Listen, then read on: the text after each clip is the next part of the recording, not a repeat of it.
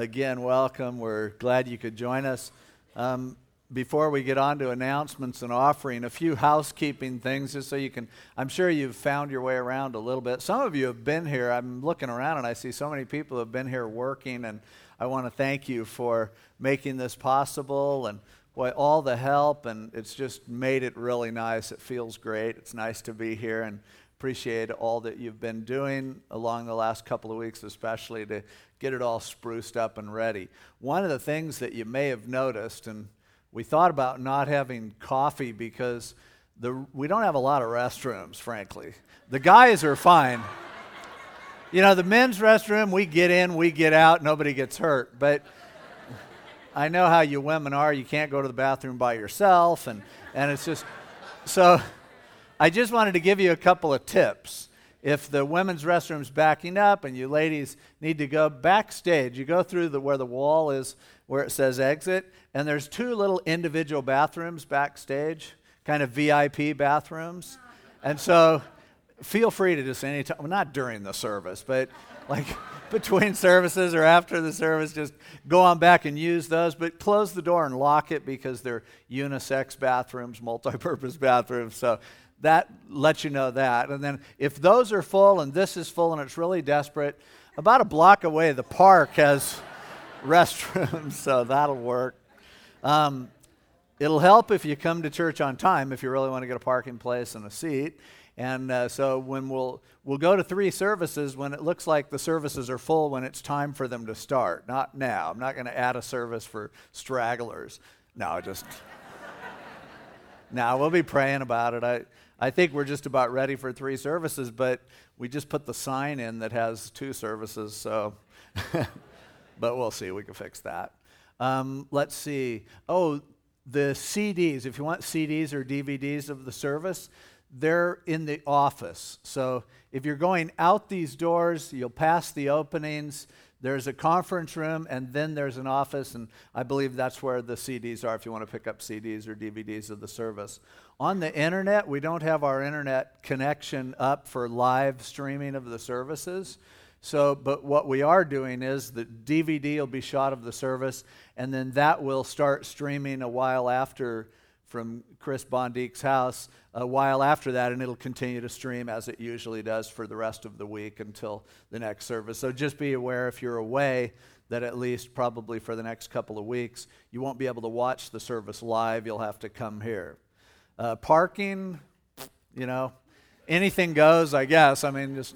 If be patient if somebody parks behind you, you may have to wait a little bit, go grab a donut or get in line at the restroom or something, kill some time. And children's ministries are all back there in the far end. The kids there are signs. Most of the kids under first grade are on this end, and the other ones are on this end. Junior high in the bus out here. If you haven't seen the bus, you've got to check it out. It's so cool. The seats are taken out of it, and it has a 3-inch foam padding and a bright orange and purple shag carpet all the way over the floors, up the walls. There are 14 beanbag chairs in there, a little sound system and everything. So stick your head in there before you go. You'll like it. But junior high Sunday school second service is meeting in the bus, and I looked in there. It looked so comfortable. I was really jealous. Otherwise, here we are. This is our new home. And we'll figure things out. We'll be working the kinks out of things. One of the things that you'll notice at the end of the service, we were going to have a prayer room back there at the conference room, but we thought with all the traffic of people walking, it's going to be easier to come up front for prayer. So after the service, if you need prayer for anything, there'll be people up front. If a couple of the guys, some of the ushers or elders, and if there are a couple of ladies who would love to pray with people, come on forward so that you can pray with people after the service, and that'll be cool. Now, I like to be available to people, and so don't look for me up front because I'm going to go to the back. I'll sneak out the back. So if you're looking for me after the service, I'll be in back. I tried it first service, and it just felt real cheesy and phony because everyone had to shake hands with me getting out. So I'm not going to do that traditional thing, but I'll be roaming around out there somewhere. So if you don't want to say hi to me, you don't have to. Be able to, I saw people walking along looking the other way, oh, please don't notice me, It's okay. But I'll be roaming around out there, and we'll figure it out. I see they have chairs set up back in the foyer. Hello to you people out there. There we go. And so again, make yourself at home. Go around and stick your head in anywhere and check it out and see what's happening. New building, we better take an offering. And so if the ushers will come forward to receive the offering, I'll go over some of the other announcements that we have here. This Tuesday, for Halloween alternative, we actually have two options because Compass Bible Church, who took over our old facility, had invited us to participate with them.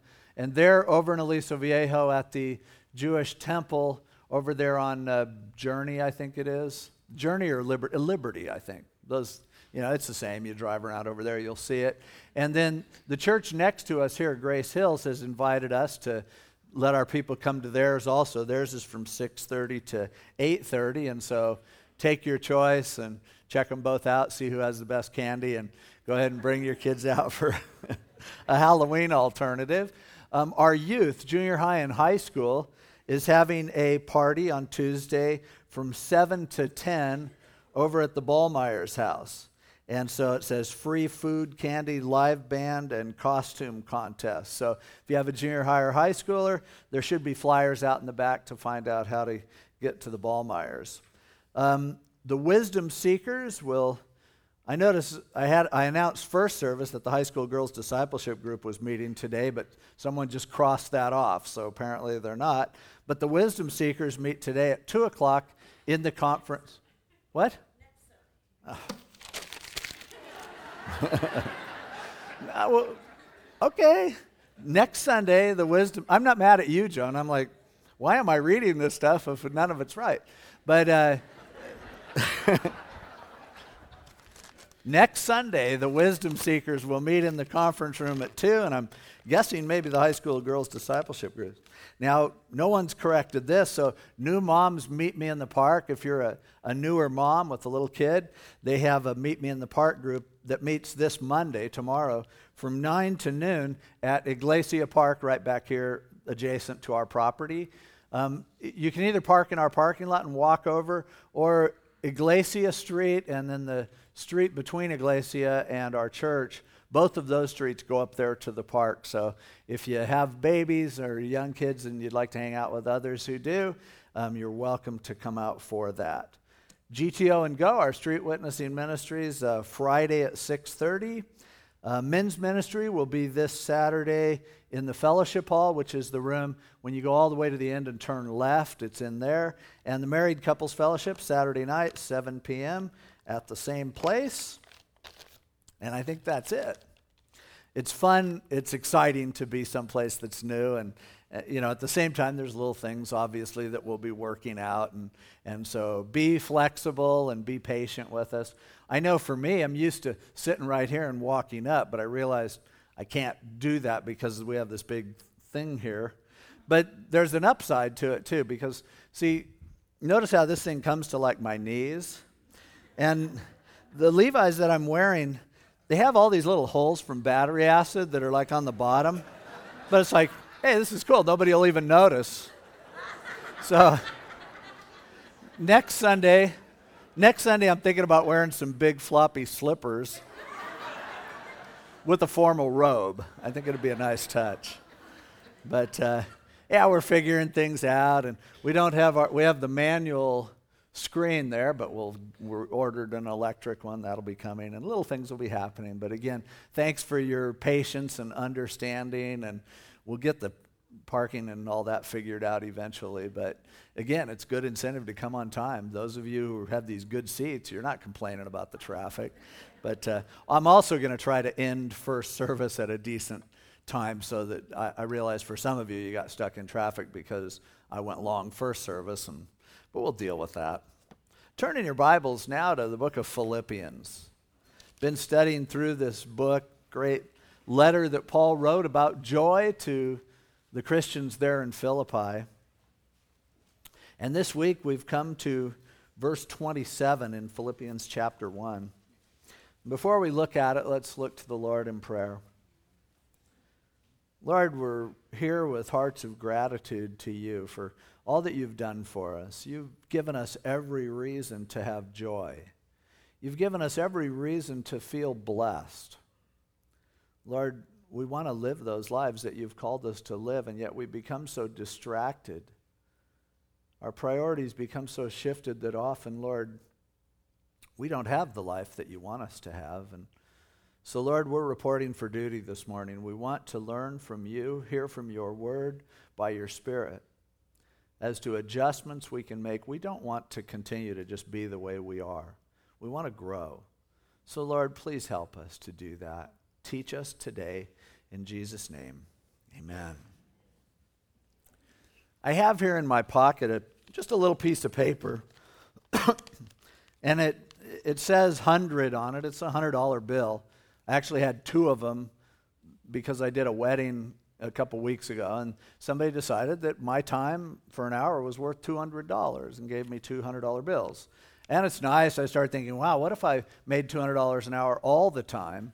But I was looking at it and going, I mean, here's a picture of Ben Franklin, says some words, but it's just a piece of paper. What makes this worth $100? We know it's not the gold that backs it in Fort Knox. That hasn't happened since long before most of us were even around. The thing that makes this worth $100, and I can trade it for, something that they say is worth $100, is the same thing that makes everything worth something. The only thing that determines worth is what someone's willing to pay for it. The fact that people are willing to give me X amount of stuff in exchange for this piece of paper is only, the value in the paper is only due to what they'll give me for it. And it's just like, I saw the other day a house that was for sale that for $200 million. And I think, what makes one house worth more than this entire neighborhood, for instance? Well, it's because someone's willing to pay that for it, and that's what establishes value. The problem in our society today is people are very confused about value. We put value on things that really shouldn't be valuable, and there are things that are extremely valuable that we don't value. We don't see as being, appreciated or worthwhile. And establishing worth becomes confusing, especially when it comes to life, because today we live in a society that doesn't put a lot of value on life. Human life is worth the same as animal life, or maybe even less so. More protection for animals' lives sometimes than human life. When we begin with that assumption that life isn't worth much, causes a real problem for each of us. They tell us that how many problems we have because of low self-worth, low self-esteem that people have. And I agree with that as far as it goes. I think people don't think that they're worth much. And as a result, we live in a way that supports that enhances that whole idea. But the question is, what are we worth? And that's where the gospel comes in. There is good news for you and for me. The good news is we are incredibly valuable to God. How do I know that? Because God gave his Son to die for us. Another way of saying that is God looks at you and he looks at me and he says, you are worth dying for. That's how much you matter to me. Understanding that is life-changing. It's absolutely transforming in so many different ways to recognize what it means to be worth dying for. And here in Philippians, Paul appeals to that. And he says, if you're worth dying for, there's also a certain way that you ought to be living in relationship to that. Beginning in verse 27, he says, only... In other words, take a look at this. Only let your conduct, the word there literally comes from the same root as politics, and rather than conduct, it's really your citizenship, who you are, your identity, how you're defined. Let your conduct be worthy of the gospel of Christ, so that whether I come and see you or am absent, I may hear of your affairs, that you stand fast in one spirit with one mind, striving together for the faith of the gospel, and not in any way terrified by your adversaries, which is to them a proof of perdition, but to you of salvation, and that from God. For to you it has been granted on behalf of Christ not only to believe in him, but also to suffer for his sake, having the same conflict which you saw in me and now here is in me. So Paul says, live your life in a way that's worthy of the gospel of Jesus Christ. That good news that you were worth dying for, he says, that ought to affect you. That should cause you to live in a certain way because of what your life is worth. All day long we make decisions and we ask questions and we answer them. And most of those answers center around, is this worth it?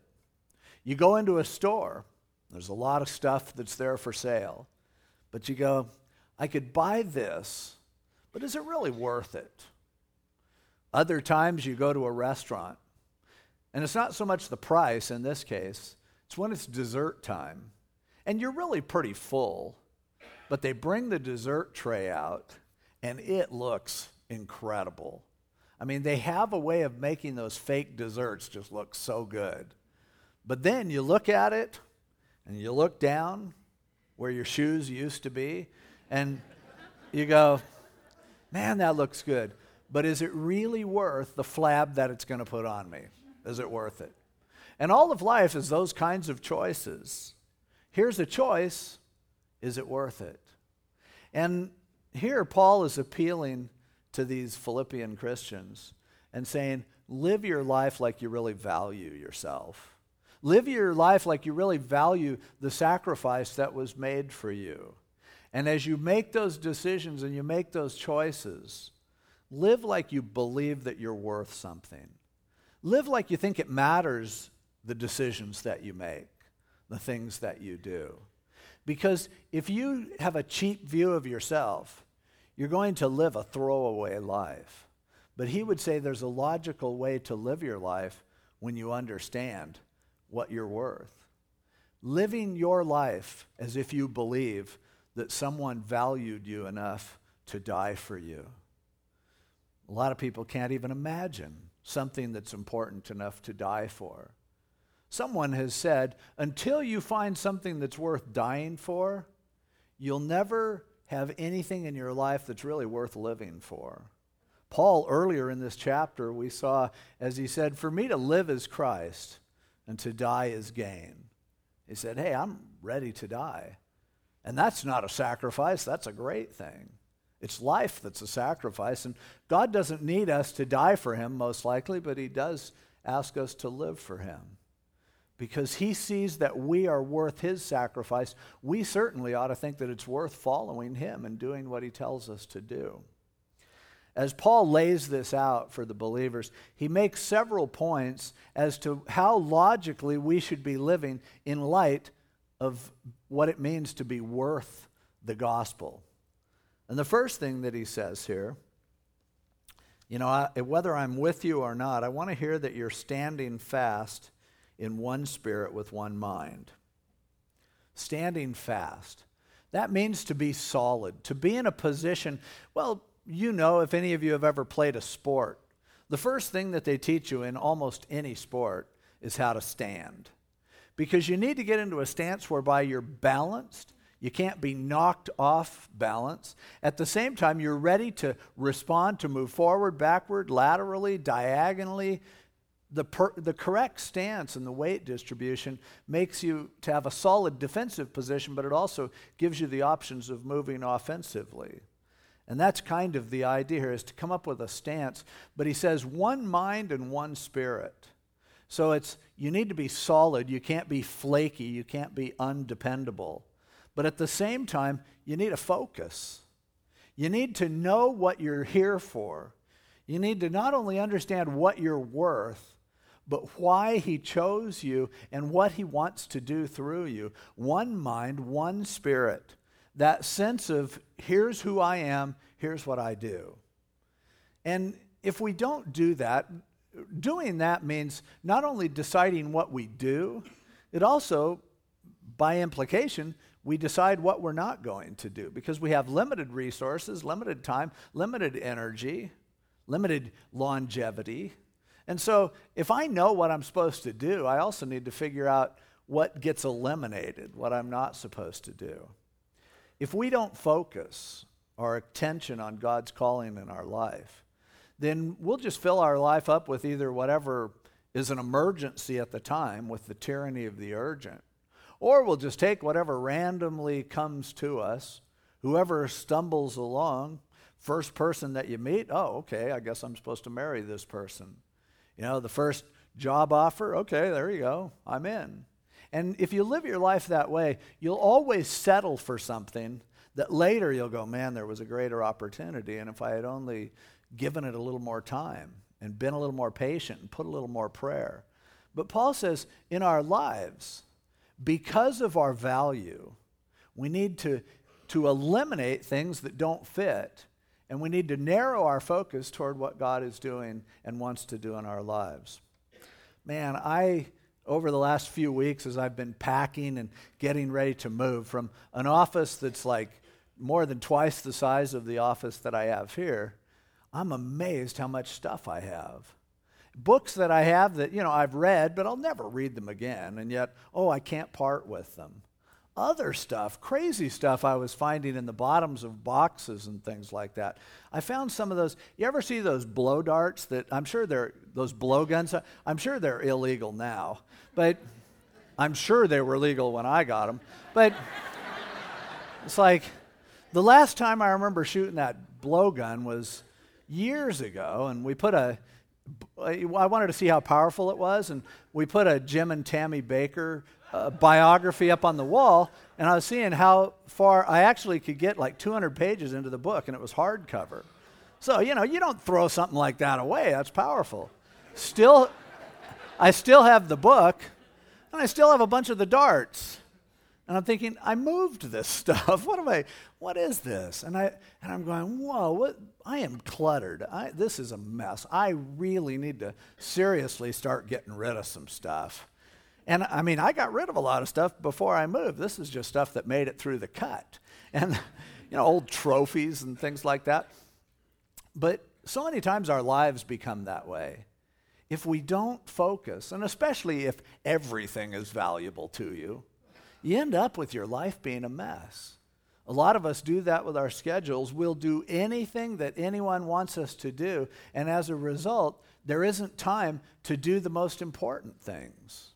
There isn't an opportunity I don't have any time or energy or money or whatever left when a good opportunity comes up because I've settled, because I've just, that's good enough, that's close enough. But Paul says, hey, you're worth more than that. You need to hear from God with one spirit and one mind, know what God is doing in your life, and eliminate everything that doesn't look like that. It doesn't mean that you can never blow off some time or just loaf around or have fun. It's not that God is trying to get the most productivity out of you. It's just that the direction of your life should be moving in a way that fits with what you're worth. And therefore, to waste your life, to just fritter it away, is a horrible waste of what could happen if we would just listen to God. If He would renew our minds and we made those decisions to live our lives with a focus, to live our lives with a strong stance that's based in understanding that every minute of my time is worth something. Every penny of my money is worth something. Every day or week or year of my life, every opportunity, every person in my life, there's value there, and I want to live like it matters and live like it's valuable. And so that's the first thing Paul says in terms of living a life that's worthy of the gospel.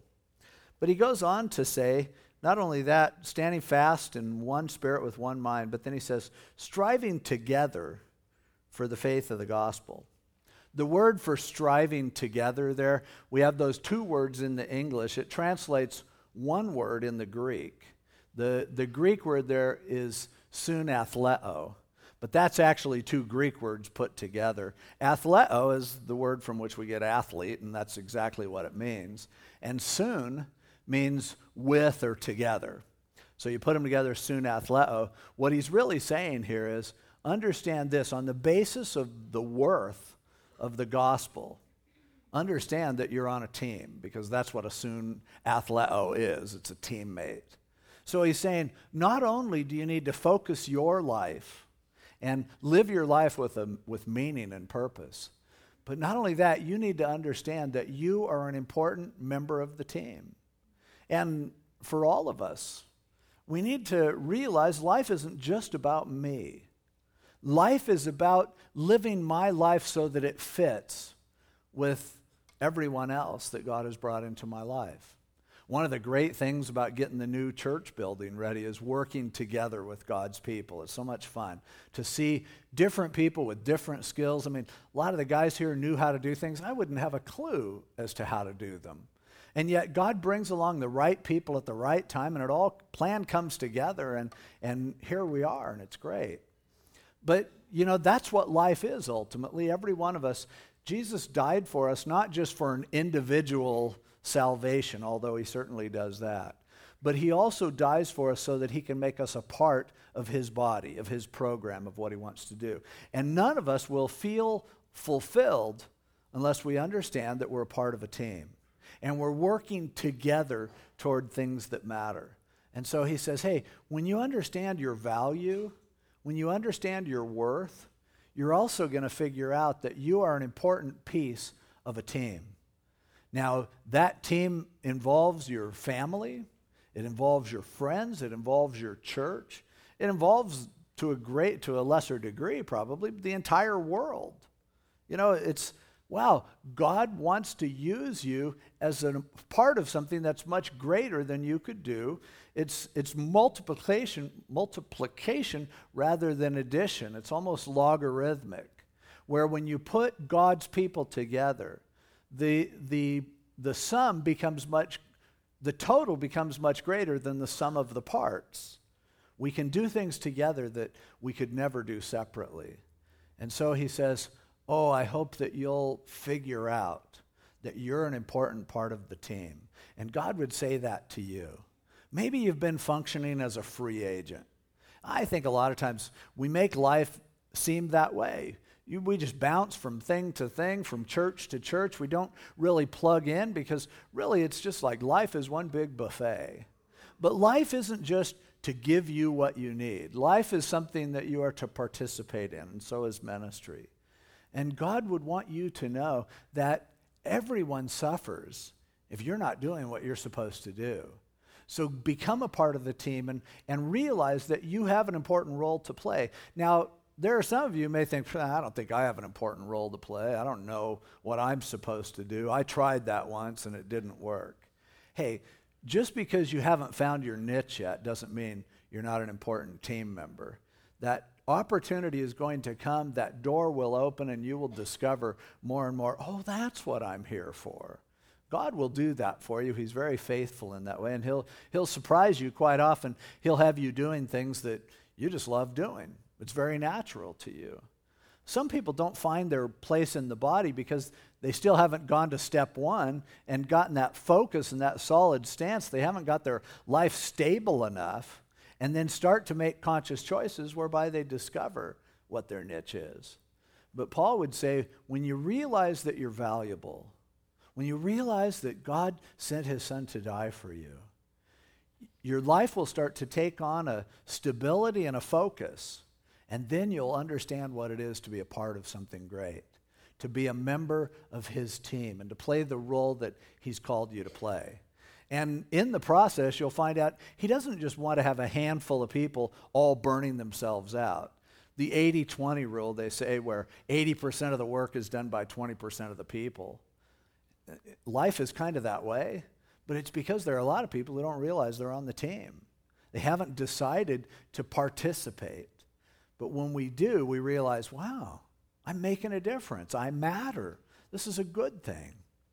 Now, as we read on, he also says, thirdly, verse 28, and not in any way terrified by your adversaries, which is to them a proof of perdition, but to you of salvation, and that from God.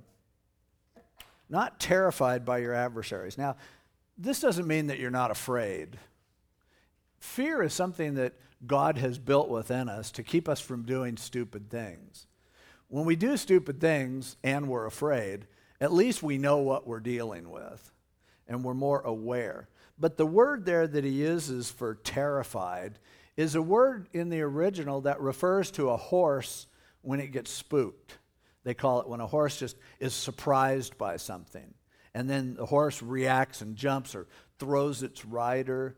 It's the idea that when challenges come along in life, if you understand what it is to be worthy of the gospel, you expect that to happen. And it flows naturally. I guarantee you, if your life has started to focus and now you're functioning as a team member, you better believe it, the enemy is going to attack you. There are going to be assaults on who you are to try to take you out of the game, to try to distract you and remove you from the focus that God wants you to have. Expect it. And what he's saying is, hey, when the adversary comes, don't be surprised. Don't let them freak you out. Don't let them make you fall apart. Because he says, hey, if you can keep from freaking out, they're finished. They're history.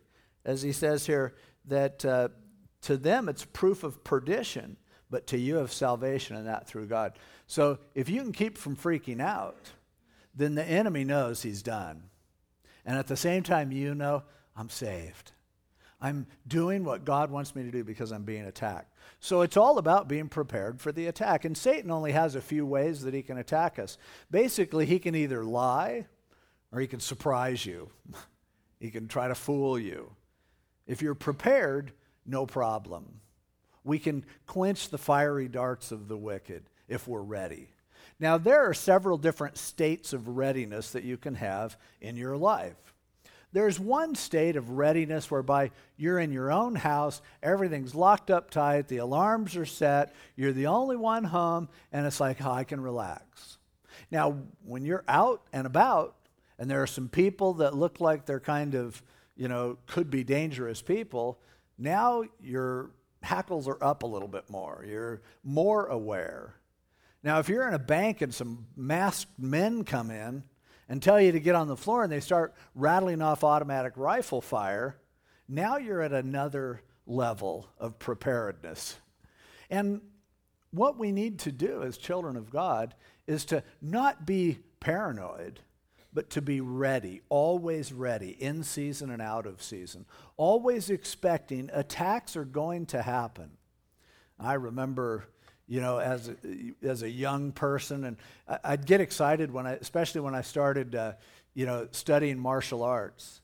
And I'd have a day when I couldn't be touched. I'd be working out, and man, everything was working great, and I learned a new technique that really worked for me, and I was excited. And you'd leave the studio, the dojo, and you'd almost wish somebody would attack you. It's like, come on, man, anywhere. Somebody starts looking at you, what? Because it's like, yeah, go ahead and attack me. It's like cops when they first become hired as cops. And it's a funny thing because when you're a police officer, most departments want you to carry a weapon all the time, but you have permission to do that. And every young cop I know is so excited because now they can carry a gun everywhere. After a while, cops are like, it's such a hassle to carry a gun everywhere. I can't just wear a T-shirt. They haven't worn fanny packs since the 70s. And it's like, oh, man, what a hassle. But what Paul is saying here is you should be expecting an attack and, in a way, welcoming it. Going, I'm ready. I know I can handle myself. I know that God is with me. So nothing's going to surprise me. If anything happens that catches you by surprise, you just weren't prepared the way that you should be. We should expect to be attacked. We should know that. And yet, if we can not flinch, if we can not fall apart, not freak out, man, the enemy doesn't have anything left to use on us. We were prepared and we saw it. You ever see these guys driving the armored trucks? The Brinks trucks? Those guys, you're kind of afraid to even look at them because you don't want them to get all jumpy and blow you away. But there, if you're sitting there, your whole job is wearing this hot uniform, driving this slow truck, and just carrying big bags of money all the time, those guys are hoping somebody tries something. It's like, man, I shoot at the range, I'm ready, and I'm like, man, I hope somebody tries to rob us sometime. That'll be, great. And why are they so prepared? Because everyone knows what's in the back of the truck. Everyone knows they're not just, they needed a bunch more pennies down at the store, so we're hauling bags of pennies in. No, if they're going to use an armored truck, it's because there's something valuable. Now understand this. You and me, because of how valuable we are, we're like an armored truck, and God's promising to protect us. But as we work with Him, as we understand that value, we're just ready. It's not that we want it. It's not that we're looking for a fight. It's that we better expect it. It's going to happen. And if it happens, let's be ready. Let's be prepared. And it comes because you know that you're worth something. It comes because you know that if Satan can ruin you, he's going to ruin a lot of other important things with it. Half of the dumb things we do, we wouldn't do if we just thought about what it's worth. How many people do you think would go and cheat on their spouse and destroy their marriage? If you do that, you're acting like your spouse doesn't matter, your kids don't matter, your friends don't matter, other people who are looking up to you don't matter. You're acting like life is cheap. If you'd sit and think, what's this going to cost me if I do this? How in the world would no one would ever think, hey, sounds like a good deal to me. It's a horrible deal. It's a sucker's bet. But people do it every day because they're not thinking about what it's going to cost and whether or not it's worth that or not. And Paul would say, when you see that worth, not just what you're worth, because remember, that person who you are living with, that person who's sitting next to you, that person who's halfway around the world who doesn't know Jesus Christ, they're worth it too. The gospel applies to them too. Are you going to treat people like they're worth that, and as a result have that level of awareness that is requisite for something valuable to be protected? If we think it's not valuable, we won't protect it, whatever it is. And so he says, hey, this is the way to live. This is a natural outflowing of a life that's dedicated to the one who placed value in us by allowing his son to die for us. And then he goes on to say in verse 29, for to you it has been granted on behalf of Christ not only to believe in him, but also to suffer for his sake. Great. He goes, congratulations, man, you're so valuable that you get to suffer for Jesus. In our society, again, almost everything is geared toward how to avoid suffering. Almost everything that we do is designed to make us feel like, how can I make it not hurt so much? But there are certain things, I think you'll agree, that are worth suffering for. I mean, watch what people do on Fear Factor. I mean, they'll allow themselves to be dragged through the dirt. They come up, they're all scraped, and they're like, yeah, look at this. They'll eat worms and worse, and they'll be gagging and puking, but it's like, it's worth it. What, $50,000? So would you eat worms for $50,000? Yeah, I would. I mean, it would be worth it. Everything I've ever seen happen on Fear Factor, I would do it for $50,000. Sorry, I know some of you are looking stunned, but we all have our price. That's mine. But let me take it to less than $50,000. Why do you go to the dentist? Really? I mean, you go to the dentist, you know it's going to hurt. It always does. They pretend like it's not going to. You go in there, and first they take the little swab, and they dip it in some jelly or whatever, and wipe it in your mouth so that it doesn't hurt when they give you the shot.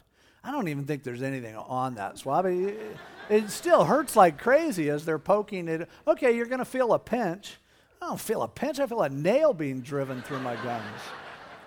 And then they start drilling on you. They're going, are you numb? Yeah, kind of. And then they wedge your face open so you can fit a bowling ball in it. And then for an hour, they're asking you questions and It's miserable. It hurts. They're drilling, and you hit a nerve, and you, ah! Oh, did you feel that?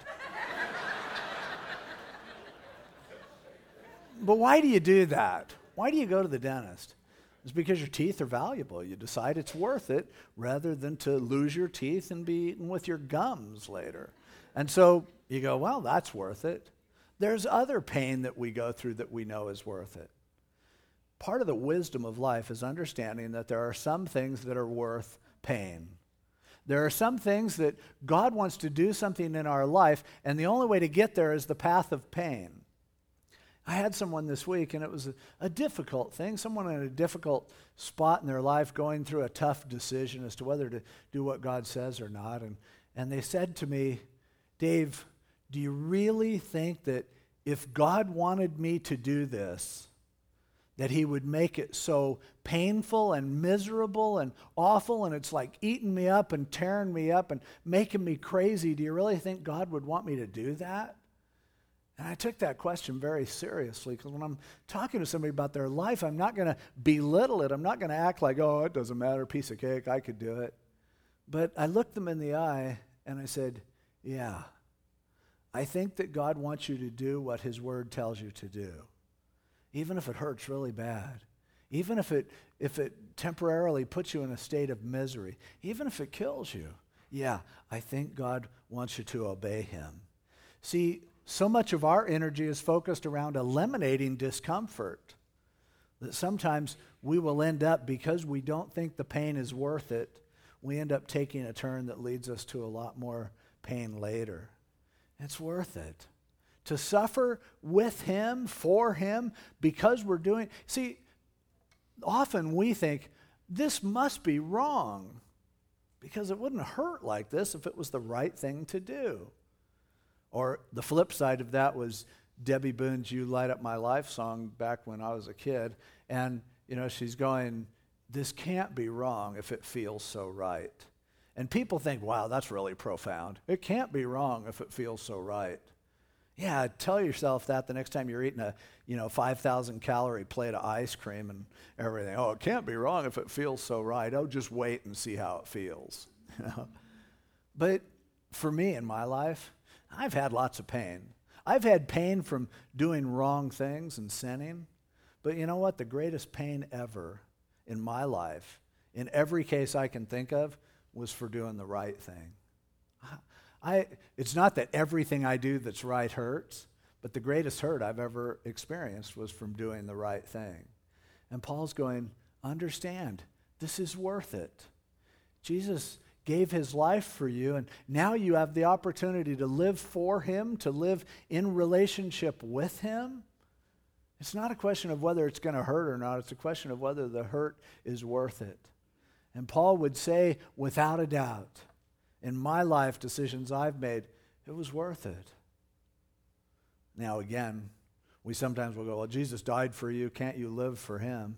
Well, I can't really die for him, because if I die, it's not going to be for him. If I die, it's selfish. It's the best thing for me. As Paul said, for me to live is Christ and to die is gain. So while I'm on this earth, I do things and they may hurt. But as soon as the hurting gets so bad that I die, it doesn't hurt anymore. I'm in the presence of God. But in the meantime, know this. Don't act like as James said, don't act like there's some weird thing happening to you because life hurts. It's supposed to hurt.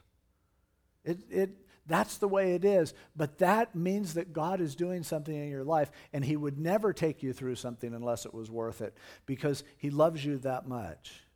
Now, I can't explain it all ahead of time. All I know is don't worry, because if you're submitting to him, then that means even that you are willing to suffer, to go through pain.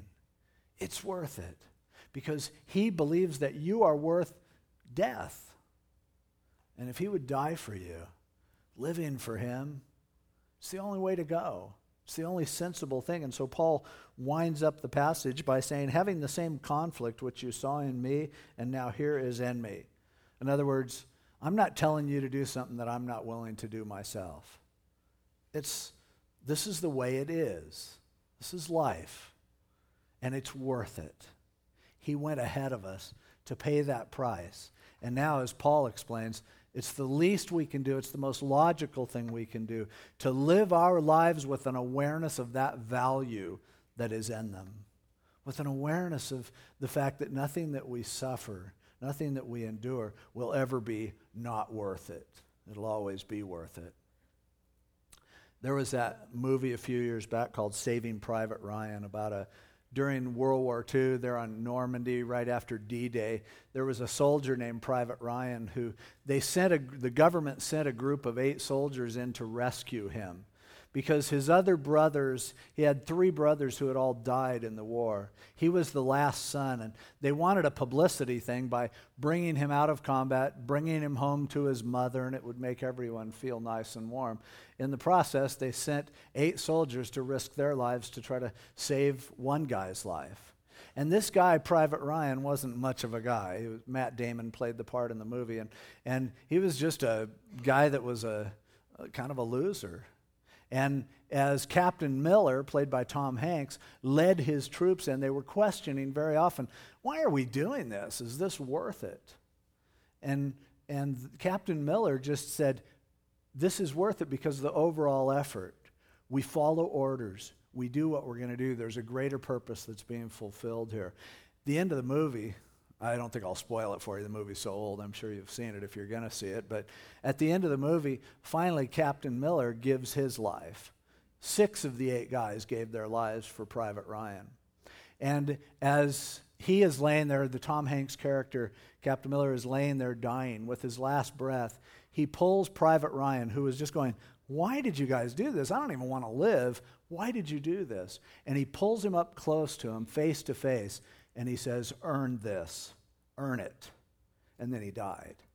And, you know, the way the movie is, it was a flashback, and it was talking about how he did the best he could to live the best life that he could do as a tribute to these guys. Now, was it worth it to them? They had to decide that. But Private Ryan decided, I'm going to live my life a different way because this guy thought that I was worth this. And the final challenge was, live up to this. Live up to the worth that you have by my sacrifice. And that's essentially the message that Paul is giving the Philippians here. He's saying, you know, you could never pay God back for what he's done. But how about living your life like you believe that there's some value here? Living your life in such a way that your life reflects well on the sacrificed life that was sacrificed for you. And a life like that looks different. A life like that, as he lays out here, it becomes solid and focused. It's ready and prepared. It's not freaked out when adversaries come up. It's a life that ultimately is willing to hurt and willing to sacrifice because it's a life that's inspired by sacrifice. It's a life that says, wow, if I am worth this to you, I guess I ought to start treating myself in a way, and my life and my choices in a way that makes sense. I better start living like someone who is valuable. So many of us live our lives like we're throwaways. And it's no wonder that people do that because society tells us we're throwaways. And our educational system tells us that we're just a, freak of nature through enough weird mutations. We just sort of evolved into who we are. So of course we don't think we're worth much. We just happened. But when we believe that we're created by God and God would send his son to die for us, boy, that changes everything. Now we go, really? I matter that much? God wants to place me on his team and make me his? He wants to spend eternity with me? Yeah, when you understand that, you're a little more careful at how you live, at what you do, choices that you make. It's inspiring to know that someone values you and me that much. Helps us to value each other too. When we realize that person that we're in relationship with, they're loved by God. If they were the only person on the earth, he would have sent his son to die for them. So do I treat them like they're nothing? Do I cast them away? No way. Absolutely not. They're a treasure to God, and he must see something there that ought to mean something to me. And that's you too. And that's me. It's great to know there's value. And the value isn't in what we do for him. It's while we were yet sinners, he died for us. He didn't say, man, if I die for them, I bet they'll do a bunch of great things for me. Just imagine how much that person could tithe. That's not it. He looks at you with no other connection, no other obligation, and he says, I value you. I don't know about you, but that inspires me. I want to take more seriously my life. I want to enjoy it more too. I want to live life to its fullest. And that's what he's exhorting us to here. Remember, it's all about joy. And you will never have the joy that God wants you to have until you understand what it means to be worth the good news, worthy of the gospel. Let's pray. Lord, we just thank you so much for what you've done for us. A lot of the times we feel pretty worthless. And part of it is that we're treated that way. Other people treat us like we don't matter. Part of it is that we're so hard on ourselves that we feel cheapened, or society gives us that notion. But Lord, thank you for the good news. The good news that Jesus died for us. That we were worth it to you, Lord. That you were pleased for that to happen because you value us so much. Help us to discover what that means in real life terms and how we live out this life that you bought and paid for. So, Lord, thanks. We appreciate what you've done, and we pray that we can start to walk with that kind of value hanging over our head, that kind of a conviction that believes that you look at us and you look at your cross and you say, yeah, it was well worth it. Wow. We pray this in Jesus' name. Amen. Before we leave, is Ted here?